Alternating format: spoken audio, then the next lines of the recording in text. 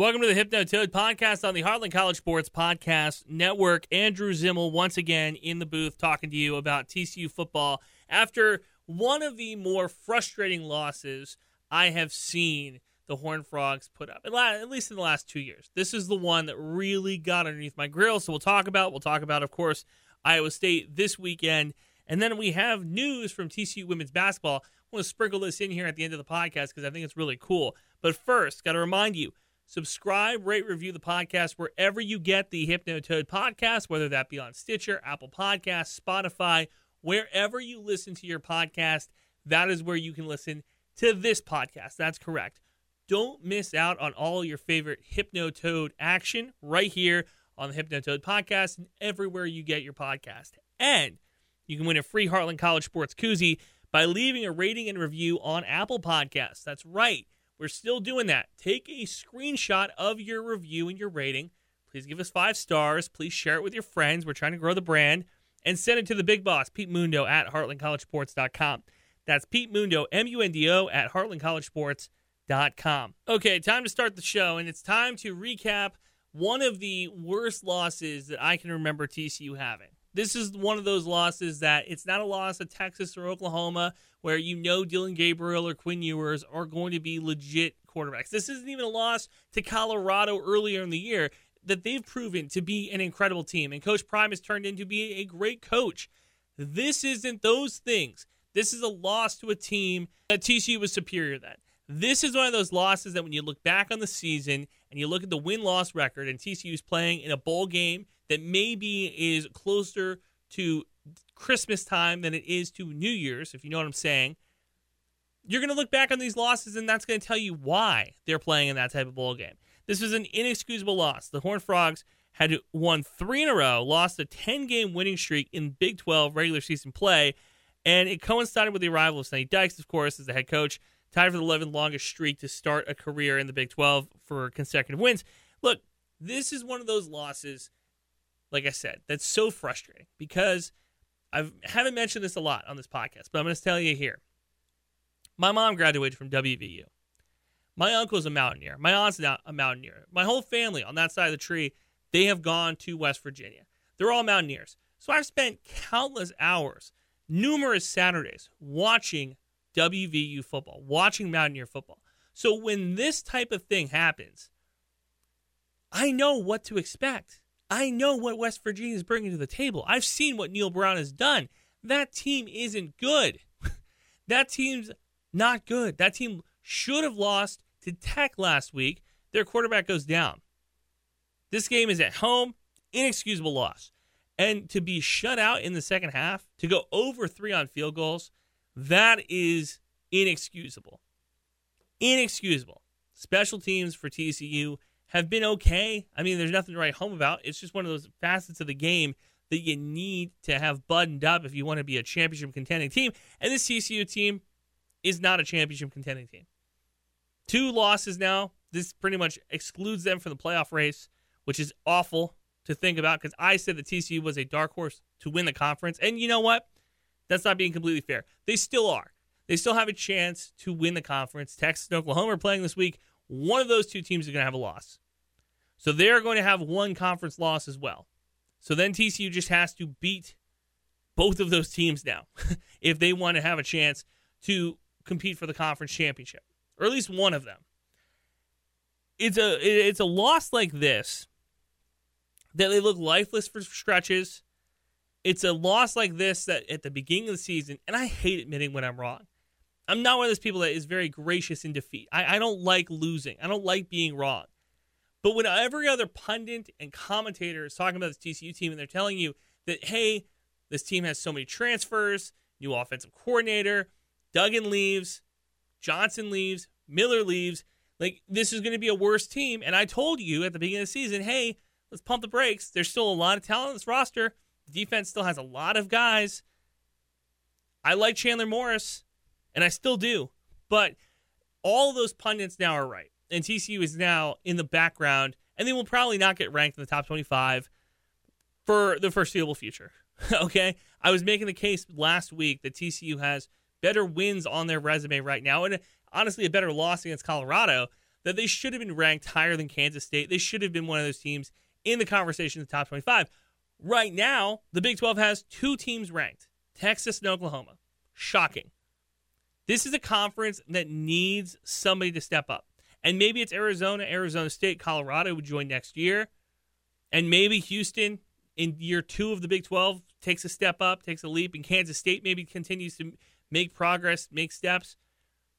But when your 2 teams that are ranked are leaving, that isn't good. That doesn't make me feel very good. And TCU lost this one, and they should not have. They looked mental errors. They outgained West Virginia by almost 100 yards. Our friend Steven Johnson from the Fort Worth Telegram, I believe, he made a really good tweet. TCU outgained WVU by 100 yards despite having a quarter, the third quarter, which this is inexcusable too, and we're going to get to this in a moment, where they had 1 total yard. In the third quarter, TCU had 1 total yard of offense. That cannot happen. That cannot happen. You cannot win games at any level. Pee-wee football at the NFL. You cannot win games having 1 yard of total offense and not scoring on those drives consistently. The good, P.J. Richardson, 3 catches, 80 yards, looked really good, had a long touchdown catch for TCU. The secondary looked pretty good as well. I'm really liking what they've been able to kind of work in. The run defense looked good. Jamani Hodges had 10 tackles. Shade Banks had another strong game. Johnny Hodges, according to all sources, he's getting better. He's coming back soon, so that's good. TCU's done a good job of stopping other teams' run games. However, mobile quarterbacks seem to be the topic of conversation across college football. It seems that all of these very good run defenses do a good job of bottling up running backs, stopping any type of screen passes, stop pitches, all that type of stuff. Does a good job at every level to prevent the run game, except putting a spy on the quarterback. And I don't know how you fix that. If you're Gillespie, the defensive coordinator for TCU, I don't know how you fix that. If you're the linebacking crew for TCU, in a 3-3-5, you kind of have to, you put your best athletes on the field.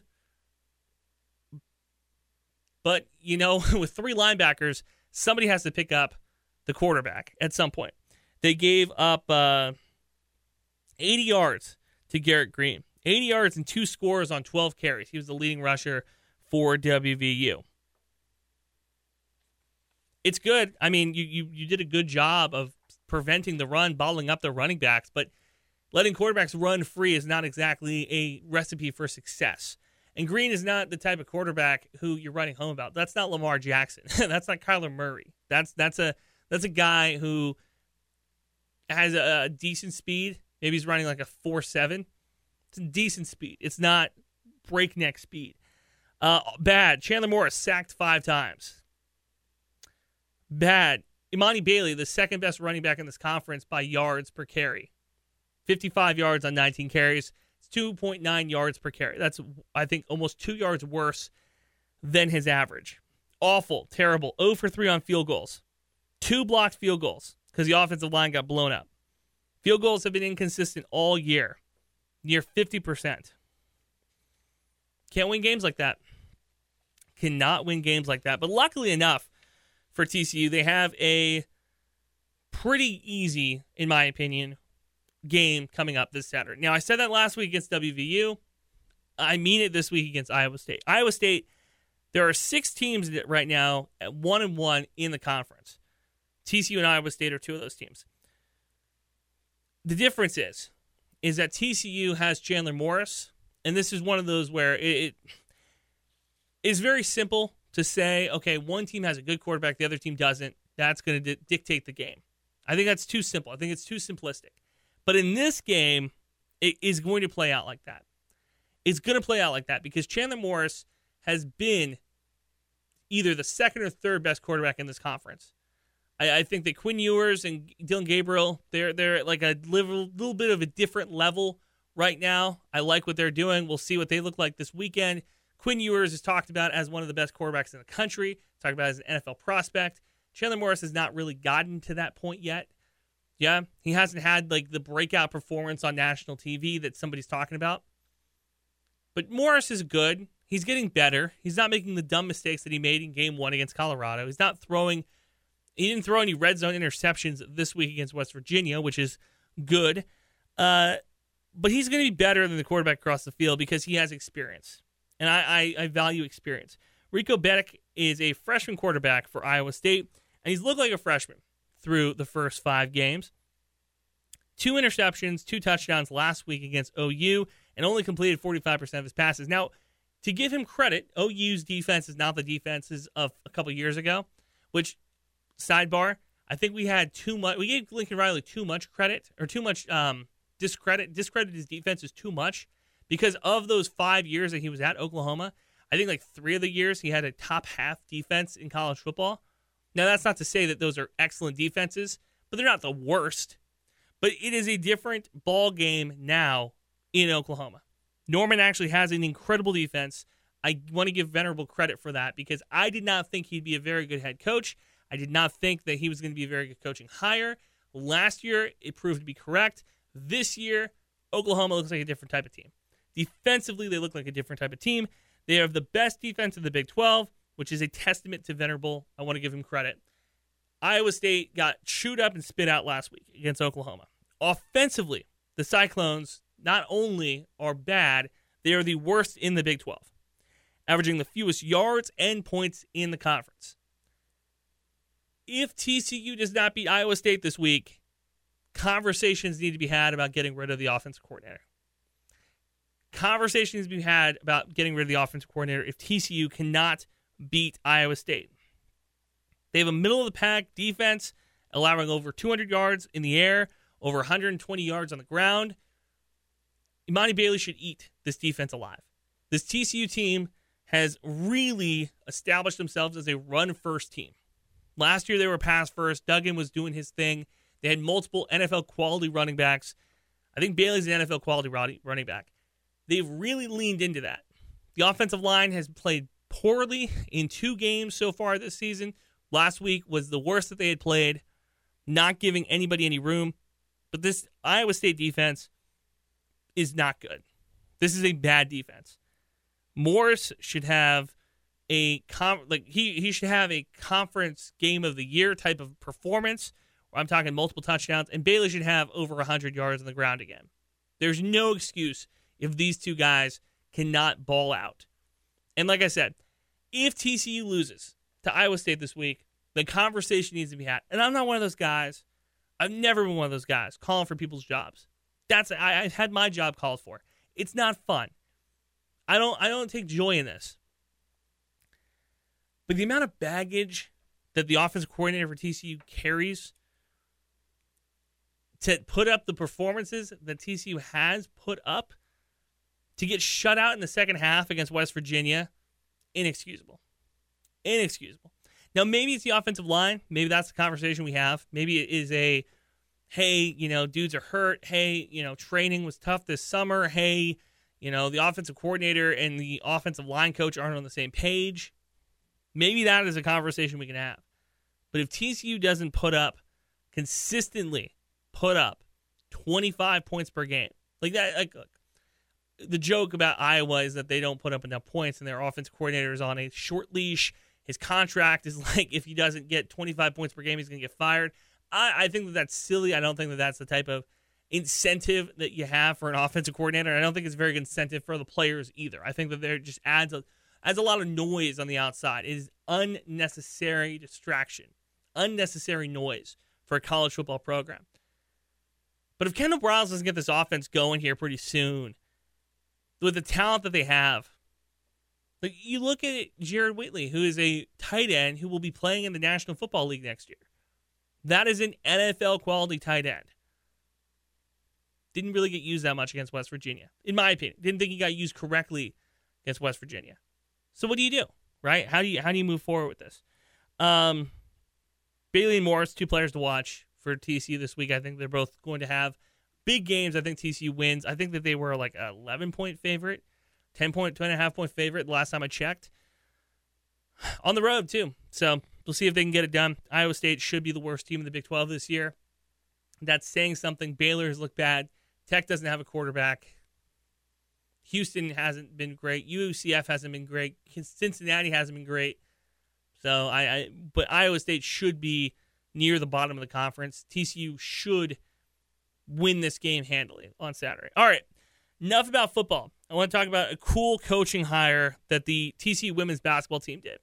Now, not every day do you get a professional basketball player on your coaching staff. In fact, there is only, 4 left? It's Oregon, Minnesota, Penn State, and Vanderbilt that have an active WNBA player on the roster. Well, TCU joins that because they hired Ruthy Hebard from the Chicago Sky to be an assistant coach this year.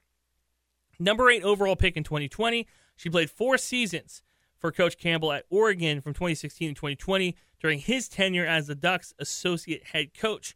While in Eugene, she was a 4-time All-Pac-12 player, 3-time All-American, and won the Catherine McLean Award, which is given to the nation's best power forward, and it was a unanimous All-American as a senior. This is big for TCU women's basketball. I've been saying it all stinking offseason. Last year, when we did our podcast, we focused almost solely on the basketball team, and then we talked recruiting. That was the men's team and recruiting. That was kind of not a shot at the women's basketball team, but it wasn't anything to report on. It was multiple weeks of losses. It was every day I checked the box score, and it was nobody was winning any games for the women's team. So they got a new head coach. I like Coach Campbell. And to hire an assistant coach who has played professional basketball at the highest level, the WNBA, consistently considered one of the highest levels of basketball across the world for women's basketball. And they're even talking about the fact that there's too few of teams and there's so many great players who get cut. You know, like when you only have 12 teams or whatever, the competition is stiff.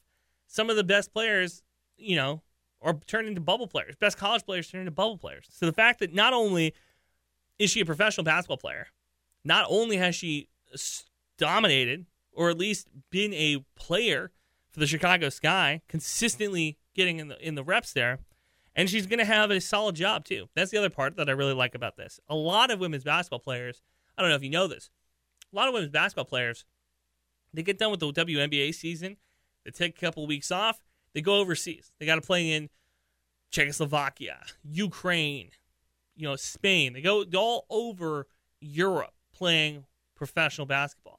So when you can stay at home, that's huge. That helps. So for Coach Hebard, I'm happy that she's here. Okay, I'm happy that she's in the roster.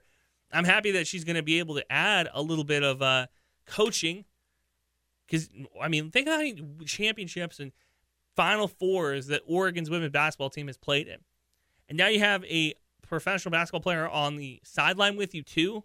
That's going to help. I really do think that this TCU women's basketball team, in the foreseeable future, we're talking 3-4 years. Let's give them a little bit of time.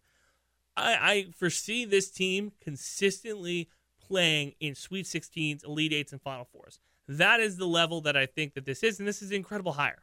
I thought that the hire of Campbell was great. When he got hired, I said that's a great hire by TCU. I thought that they've been on a little bit of a streak here of making good hires from that athletic department. This is another really good and excellent addition to this women's basketball team. That is going to do it for the Hypnotoad podcast on the Heartland College Sports Podcast Network. I want to thank you guys for joining us on a Monday that was not exactly great. Not exactly great for the football team. I'm really hoping that they are able to correct some things over there because I had such high hopes for the season, and it's turning into middle of the road. We're talking Frisco Bowl type of season for TCU. Like that, you cannot be playing in a game that doesn't matter. I don't, I want to go to an actual bowl. I want to go to a big bowl game for this football team. This football team deserves it. And I also don't want the conversation to be had that Sonny Dykes was a one-year wonder.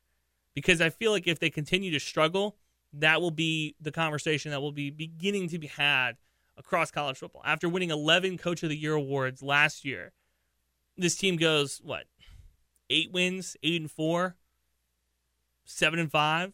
You can't let that happen if you're TCU, and I don't think it will. I think they'll correct it. That's going to do it for us. Make sure you subscribe, rate, review the podcast wherever you get your Hypnotoad podcast, and also make sure you send a screenshot of your Apple Podcast review to Pete Mundo, MUNDO, at heartlandcollegesports.com to win a free koozie. We'll be back next week with all things TCU. Thanks for listening.